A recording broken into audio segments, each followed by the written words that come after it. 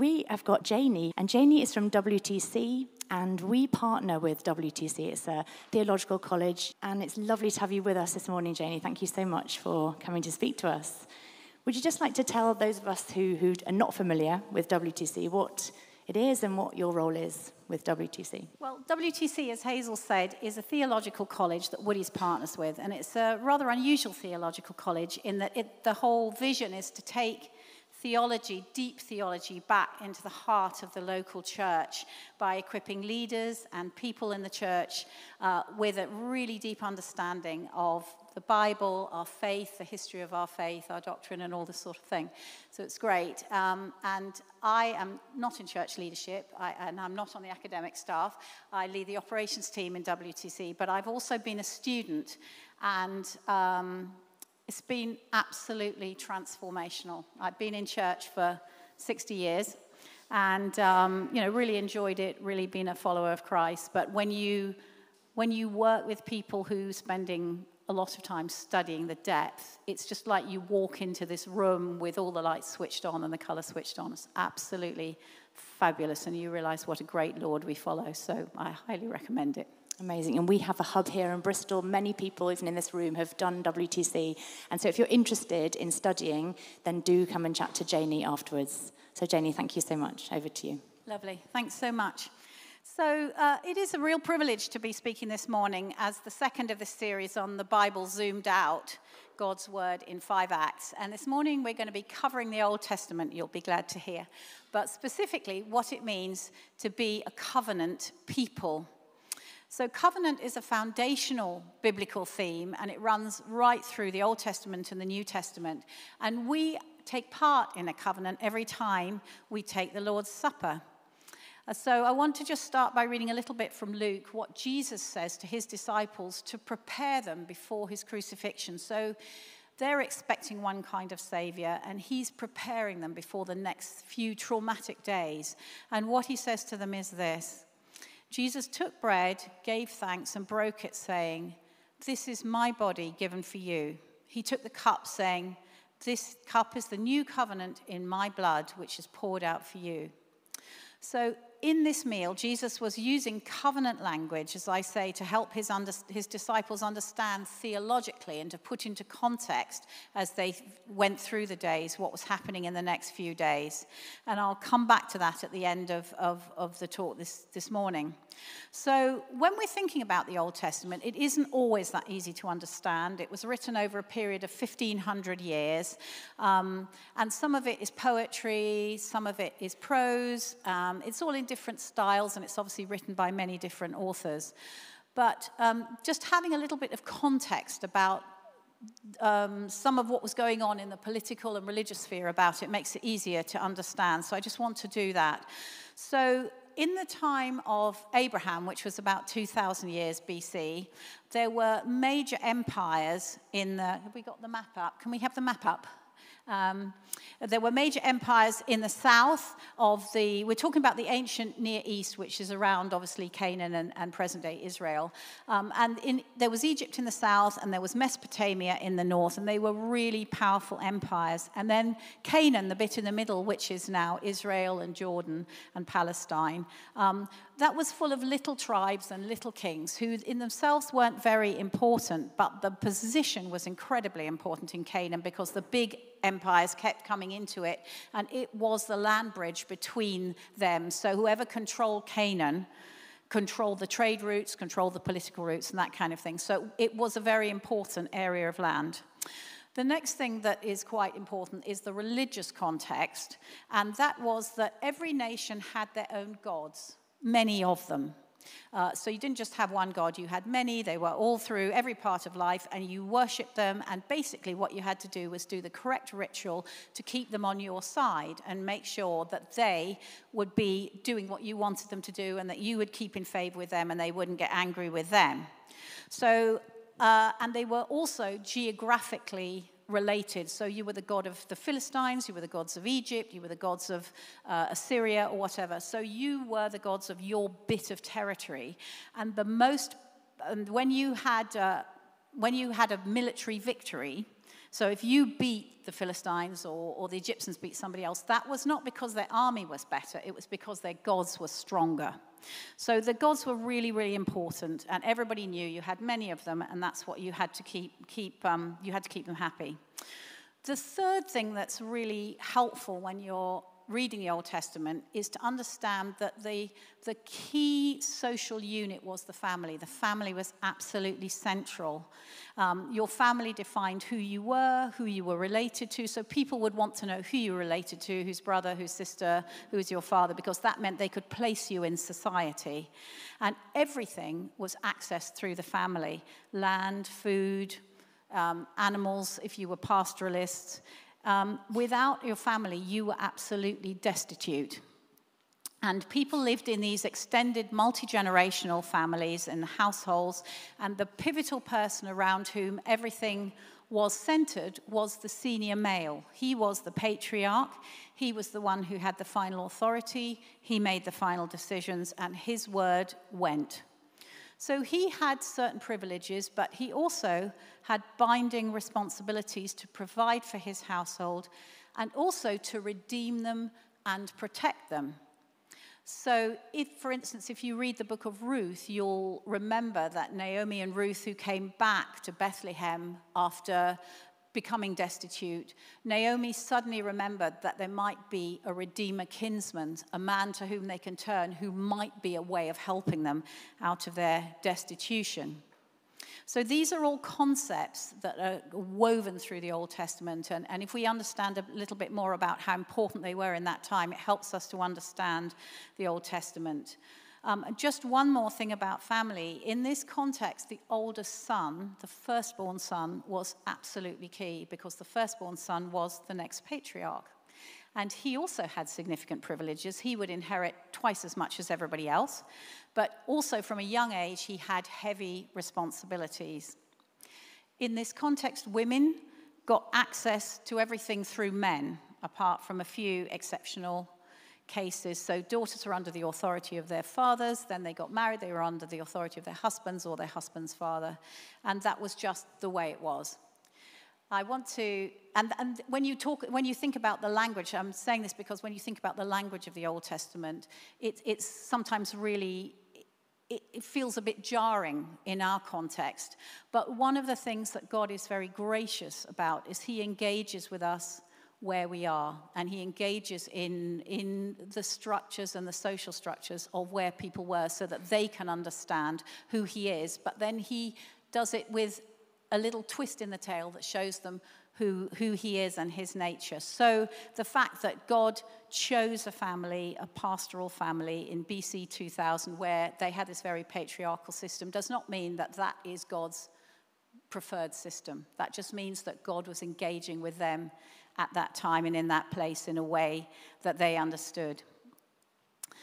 Now, in the ancient Near East, covenants were very widely used. They were a secular contractual agreement between two parties who made binding ritual promises. They did it through a ritual oathing ceremony, and it was a sacred promise. They were very widely used. They could be made between individuals, tribes, or nations, and you could have covenants between people of the same social status, people of the same political power, and those people would make agreements with each other. For instance, if you were a number of kings in Canaan, you were banding together in case Egypt or Mesopotamia came and invaded you, that would be a parity covenant of the same standing between them, and they would refer to each other as my brother. That was the covenant language. Once you were in covenant, you were my brother. Or there were also covenants between people of very different social and political standing, and they were suzerainty vassal covenants. And the person who was very, very powerful would be offering protection, and he would come in to fight for the people of or the nation of much less power.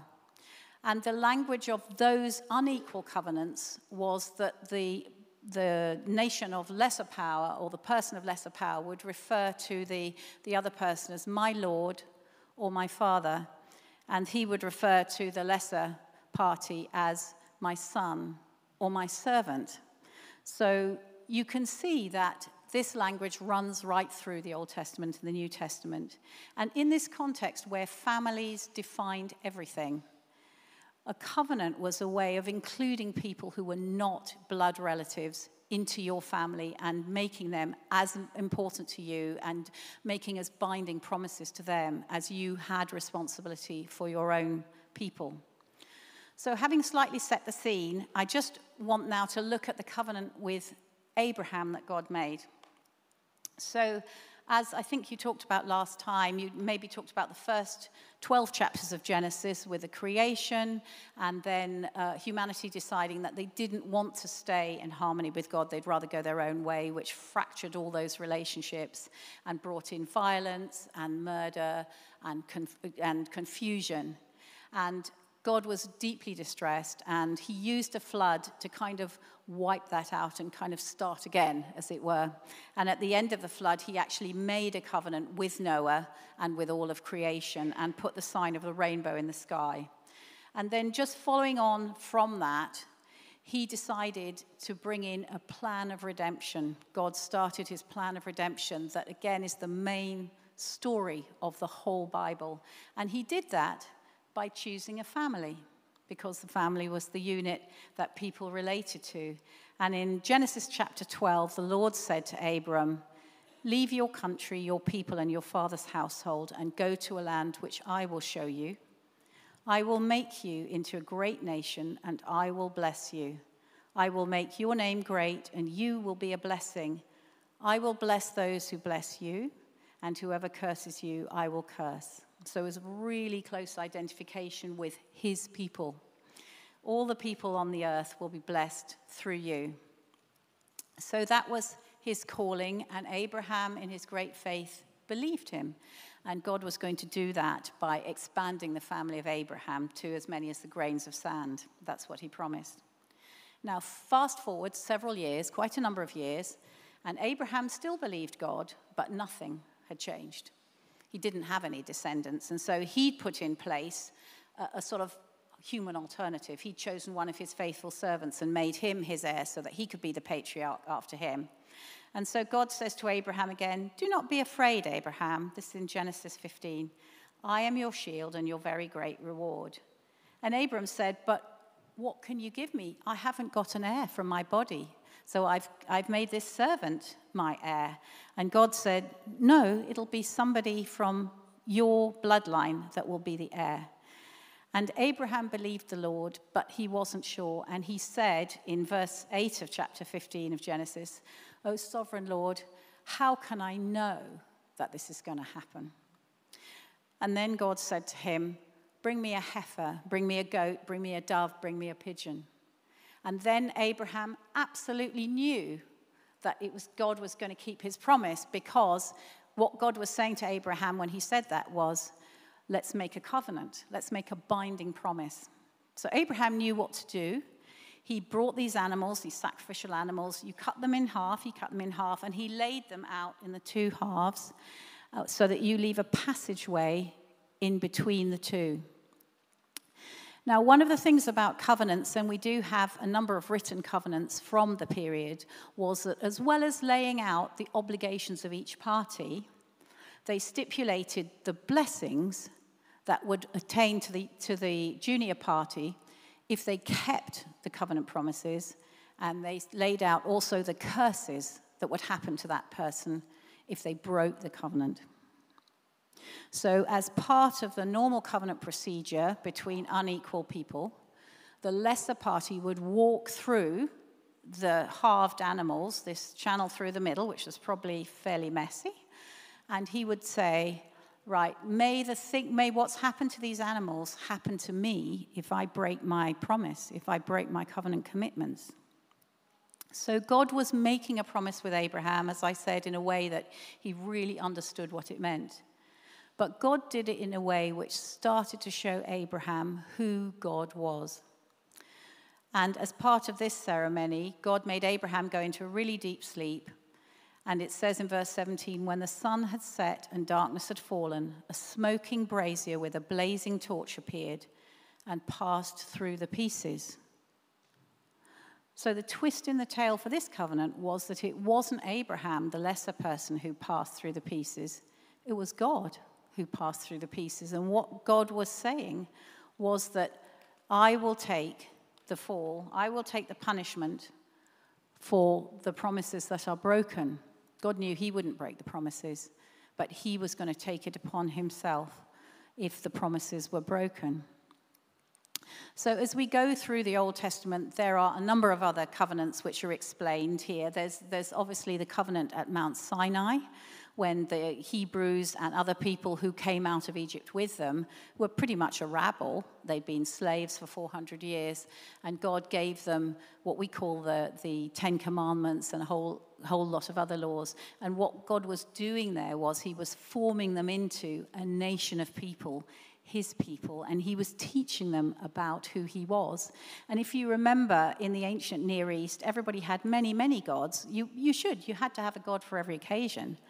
But the first one of the Ten Commandments is, I am the Lord your God, and you will worship me only. So the most important thing that he was teaching the Hebrews at that point through that covenant was that he is the God. There are no other gods but him. So he was using this form to teach them who he was, teach them about his nature. And then there are other covenants with David, and there are other covenants, and it comes through to the covenant in Jeremiah 31, where Jeremiah, at a time when the Israelites, who repeatedly broke their covenant promises and therefore suffered some of the curses, using covenant language, that came with breaking the covenants, eventually going into exile, which was the worst kind of breach because they were taken away from the land that God had given them.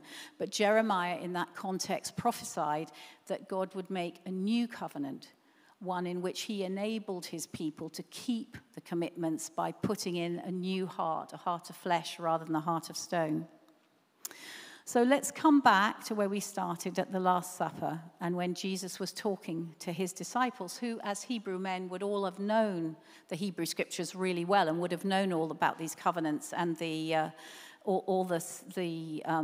enactments of them and what it all meant, the significance. And it's striking that as Jesus prepares his disciples for what's happening in the next few days, he doesn't major on forgiveness of sins. What he talks about is the renewal of the covenant. And as he breaks the bread, what he's evoking is Genesis 15. He's the broken bodies of the ritual sacrificial animals. And he picks up the glass of wine. He's saying, this is my blood of the new covenant. And I am going to take on myself through the crucifixion the curse of the covenant that Abraham and all his descendants should have taken because of the broken promises that they had. So what does it mean for us to be a covenant people? As you remember, covenant was one of the ways in which you could bring people into your family that weren't members of your family. And Paul says in Ephesians, if I can turn to it, hang on. Paul says this. He says, remember, he's writing to the Gentiles in Ephesus, remember that at that time you were separate from Christ, excluded from citizenship in Israel, and foreigners to the covenants of the promise, without hope and without God in the world. But now, in Christ Jesus, you who were once far away have been brought near through the blood of Christ. So as covenant people, believers of Christ are part of his family, part of the inheritance. He has the same obligations. He gives himself the same obligations to us as he does to Jesus. We are heirs with Christ. And at the same time, we are given the mandate. We inherit all the covenant promises that were given throughout the Old Testament, and we are given the mandate of revealing Christ and his kingdom to the rest of the nations. We're given the mandate of being blessed to be a blessing that he called Abraham to do. And we're given through the Holy Spirit the power to have our hearts transformed to enable us to keep the covenant and to be God's witness in this world and to be his body in this world. So it's a huge privilege, it's a huge responsibility, and he gives us the means, as he has always given us, to fulfill the covenant that he's calling us to be part of.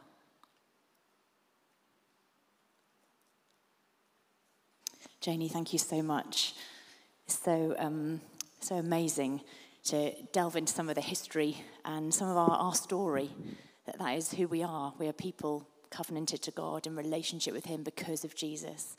We're going to spend the rest of our service in worship, so I'm going to invite the band to come forward. So why don't you stand and let's worship Jesus.